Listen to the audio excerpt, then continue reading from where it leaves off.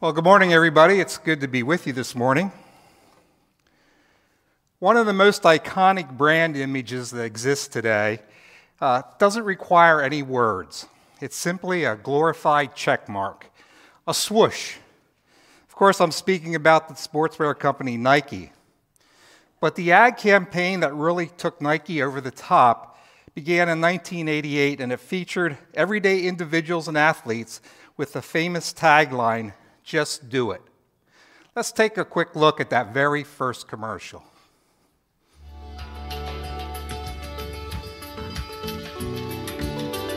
I run 17 miles every morning.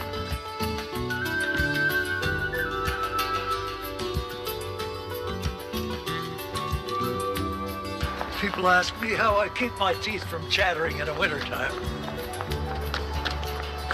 I leave them in my locker.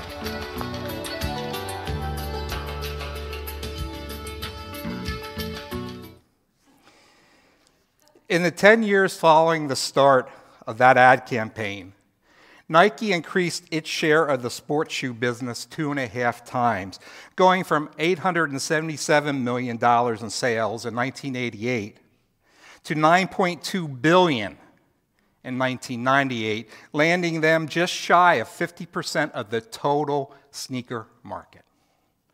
The central idea behind the ad was you didn't have to be a great athlete to benefit from Nike products. Anyone could use them, and it was the Nike product that enabled you to achieve greatness if you would just do it. In the scripture text we read today, John provides us with two examples of when I think that slogan applied to a narrative that had Jesus as its center of attention. And my guess is that we're all pretty familiar with those two stories that we just read. But today I'd like us to go just a little bit deeper maybe into the stories and see them from a little bit slightly different perspective, one that draws us closer to our Jesus. Now I'll confess, I have over the past few months really kind of immersed myself in Jesus stuff. At the beginning of March, I started teaching a Sunday school class entitled John, the Gospel of Light and Life by Pastor Adam Hamilton. And then my wife and I, Misty, began watching The Chosen, which is an account of, it's a series, it's about the life of Jesus and brings it into everyday perspective for people. We found it on our Prime Video account. And then right behind those things, we had Lent, and then Easter came along, so it really played heavily on my mind. And now you get to hear some of those ideas that I have. So to start off, I think it's important that we understand the basis for John's writing of his gospel. See, John's gospel is just a little bit different from the other three synoptic gospels of Matthew, Mark, and Luke. While they all give an account of Jesus' life and what it means for you and me to be his followers, John's more focused on who Jesus is. John's account stresses the divinity of Jesus and is constantly providing us with clues to see that while Jesus was fully human, he was also God. Think about the opening words to John's gospel. It reads, "In the beginning was the Word, and the Word was with God, and the Word was God. He was with God in the beginning. Through him all things were made. Without him nothing was made that has been made." And then if we compare that with the very first verse of the Bible, Genesis 1:1, we read, "In the beginning God created heaven and earth." Throughout his whole gospel, John puts those nifty little Easter eggs, I like to call them, that points to Jesus' divinity alongside of his humanity. John wants us to see right away who Jesus is. And he reiterates his purpose and why he wrote his gospel back in the 20th chapter, verses 30 and 31, when he said that Jesus performed many other signs in the presence of his disciples, which are not recorded in this book. But they are written that you may believe that Jesus is the Messiah, the Son of God, and that by believing you may have life in his name. See, John's different than the other Gospels in how he reported Jesus' life. In his account, he only tells us about 7 signs, or what we call miracles. And Matthew, Mark, and Luke, each one of those has 3 times that amount. The first miracle that John tells us about was the one we started with this morning, the changing of water into wine at the wedding in Canaan.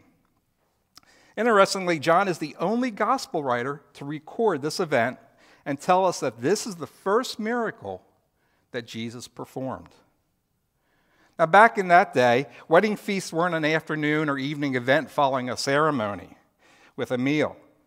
The wedding banquet lasted up to 7 days, and it was a big social deal. If one would run out of wine, it would be a huge social blunder, bring a ridicule upon the family. We don't know what went wrong at that wedding feast, why they ran out of wine. Was it due to poor planning on the part of the caterer? Did too many people show up? Or maybe they couldn't afford all the food and wine necessary for that wedding feast. Whatever the reason, they sure needed a miracle that day. John told us that Mary brought this to Jesus' attention, and I like the way that Jesus replied to his mother saying, "Woman, why do you involve me? My hour has not come yet." In other words, he said, "Mom, how's this my problem?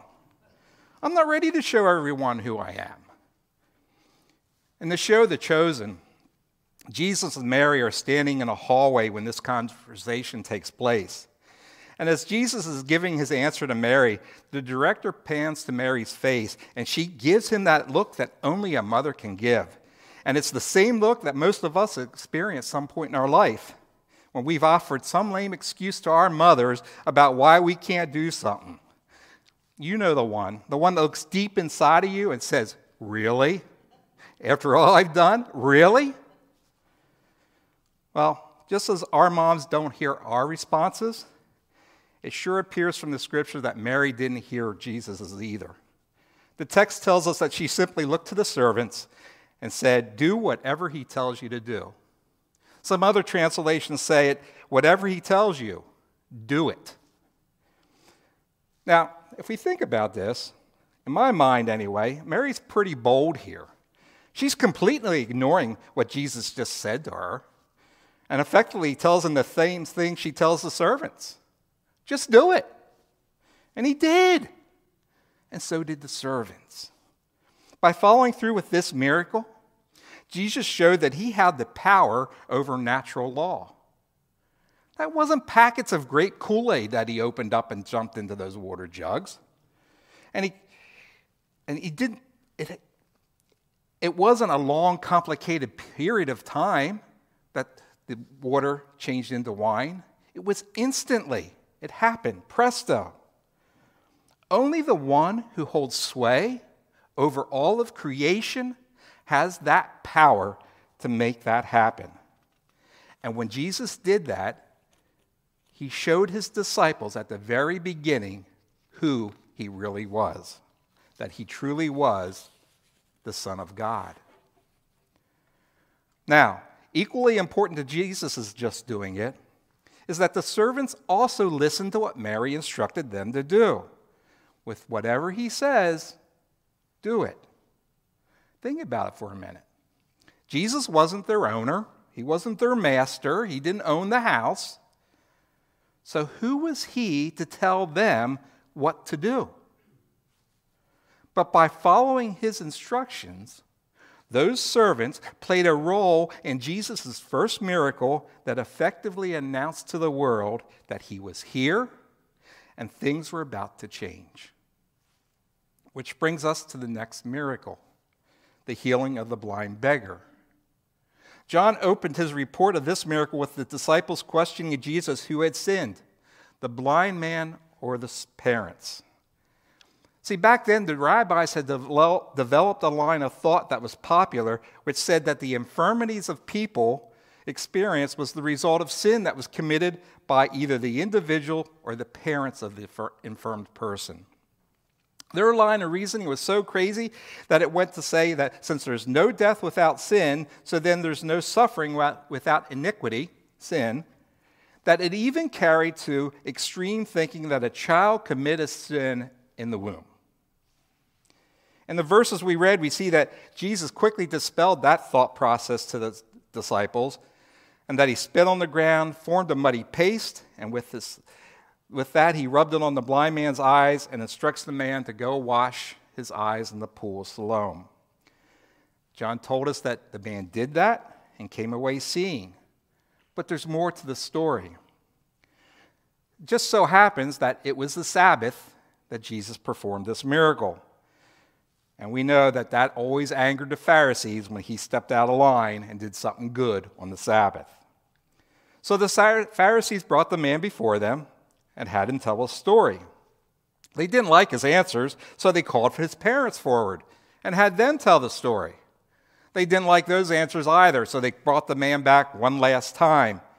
And essentially, they bullied him, trying to get him to give an answer that they liked. And I think primarily that's the part of this account that gets most of the focus. But for me, that part, that whole Pharisee part, it hinges on the fact that Jesus told the blind man to go to the pool and wash, and he just did it. Without following through on Jesus' instructions, none of the rest of the story would have occurred. The man didn't question who Jesus was. He didn't complain that going to the pool would be a hardship or a burden. He just did it. And then he could see. Can you even begin to imagine how he must have felt? How his life was changed because he just did it, because he listened to what Jesus told him to do. In both of the stories from John, I believe that faith is the core of everything that transpired. Mary had faith that Jesus was different and able to take what everyone else would say is impossible and make it possible.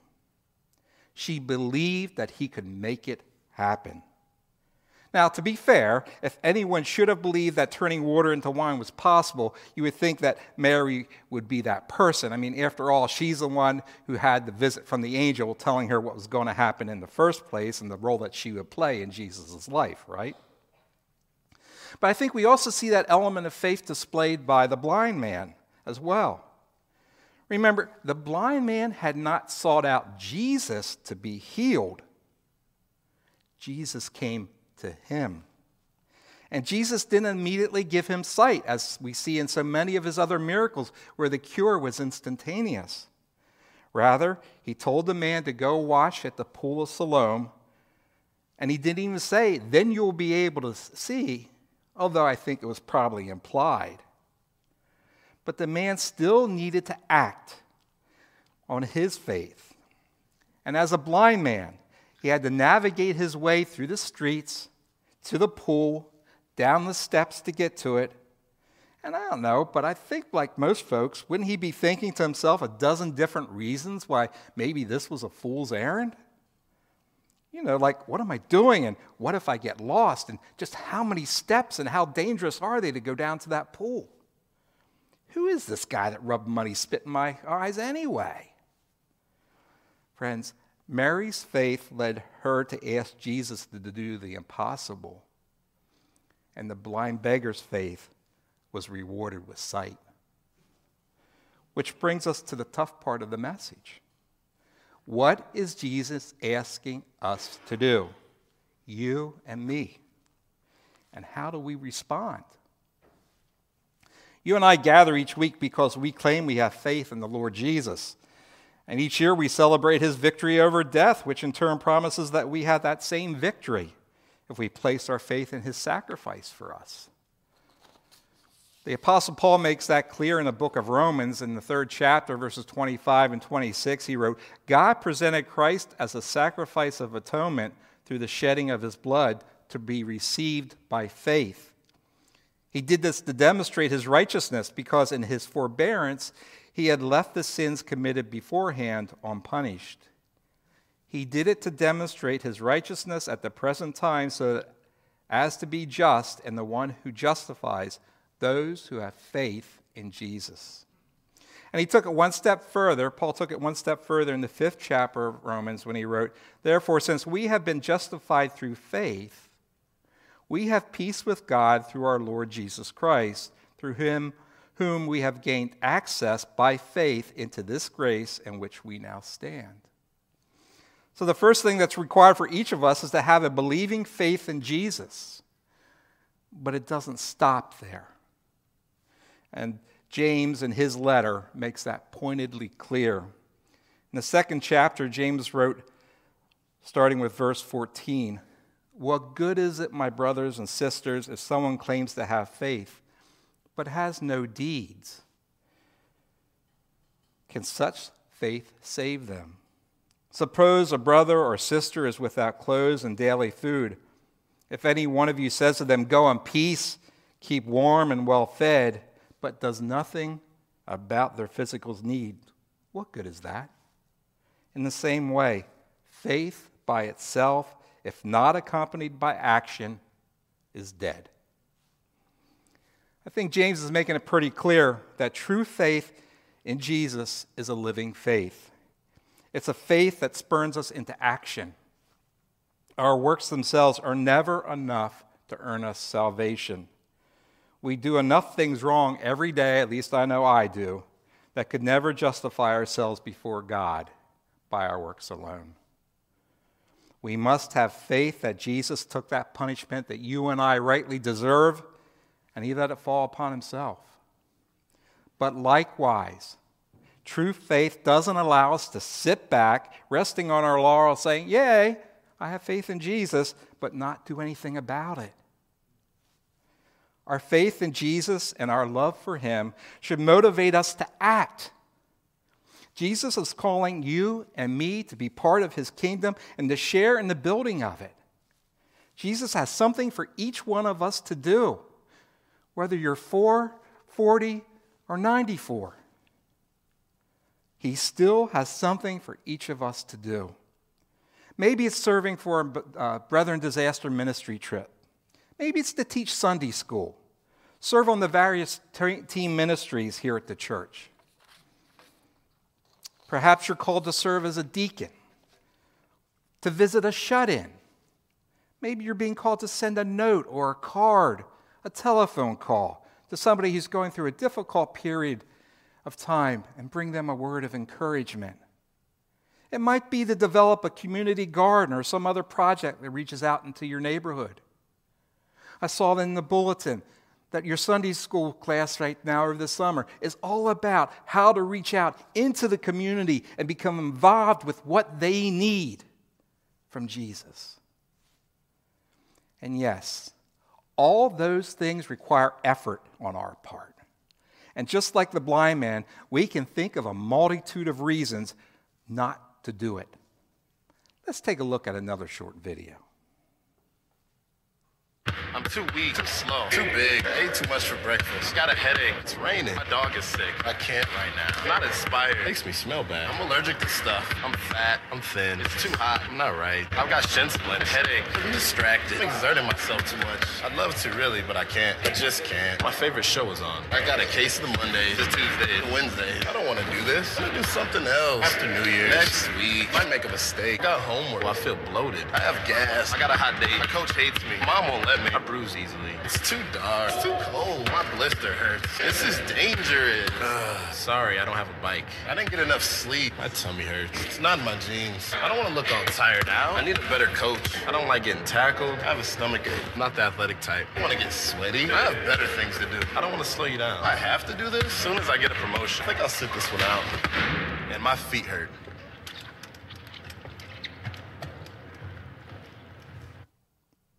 What excuses do we use? I got a headache. It's raining. I can't right now. It's too hot, too cold. I might make a mistake. My favorite show's on. It's too dangerous. I don't want to get tired out. I did my time. Do I have to? Insert your personal favorite. We all have them. Life would be easier for Walt Stack. He's the 80-year-old gentleman we saw in that first video. What excuses could he have used?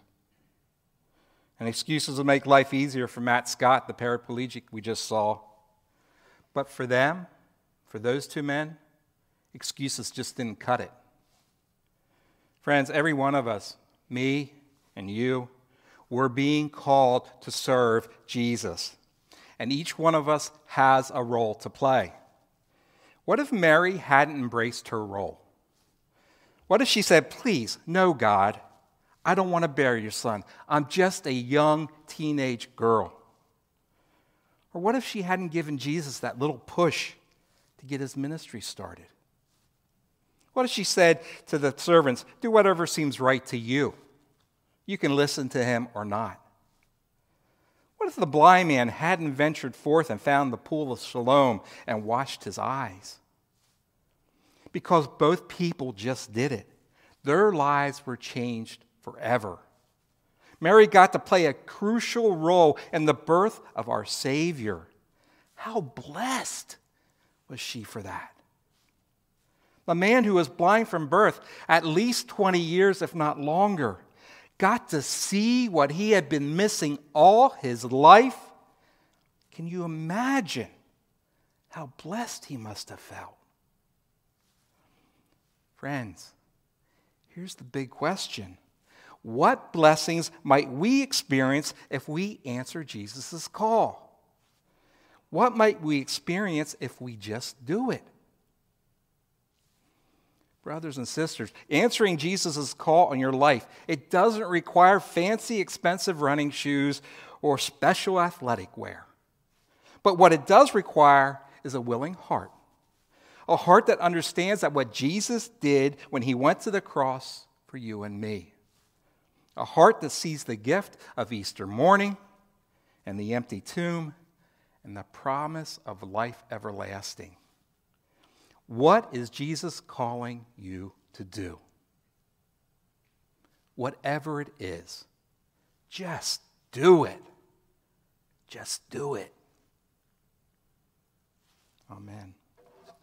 I invite you to stand and join together in singing of the last hymn, number 668, in the Brown Hymnal.